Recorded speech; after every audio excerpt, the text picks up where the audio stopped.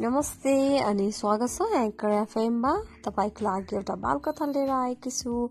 कथाको शीर्षक रहेको छ भोकाएको बिरालो। करिनाले बिरालोलाई धेरै माया गर्थिन्। स्कुल जाने बेलामा दूध भात खान दिन्थिन् अनि स्कुलबाट फर्केपछि बिरालोसँग खेल्थिन्। पढ्दा पनि बिरालोलाई काखमै राख्थिन्। सँगै खाजा खान्थिन्। बिरालोलाई खुवाउँथिन्। करिनाले बिरालोलाई धेरै माया गर्थिन्।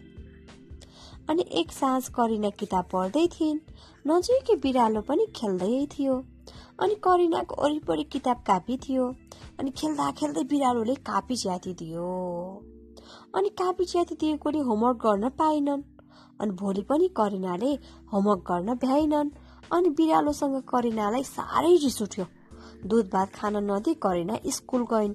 सबै मेरो कपी पनि च्यातिदिन्छ अनि खाना पनि दिन रिसाएर। अनि स्कुलबाट फर्केपछि बिरालो दौड्दै आयो। वरिपरि घुम्दै म्याउ म्याउ गर्दै करायो। करिनाले बिरालोलाई काखमा बस्न पनि दिइनन्। खाजा खाँदा पनि उसले बिरालोलाई खुवाइनन्। अनि भोकाएको बिरालो म्याउ म्याउ करायो। एकछिन कराएर कोठाबाट हरायो। अनि साँझ परेपछि बल्ल करिनाले थाहा पाइन्। भात खाने बेलामा सुरी भन्दै बोलाइन्। अनि त्यसपछि धेरै बेर बोलाएपछि बिरालो आयो अनि भोकाएको बिरालोले मुसो मारी ल्यायो। भोकाएको बिरालो ल्याएछ मुसो मारी आफ्नो खाना आफै खोजेर ल्याएछ।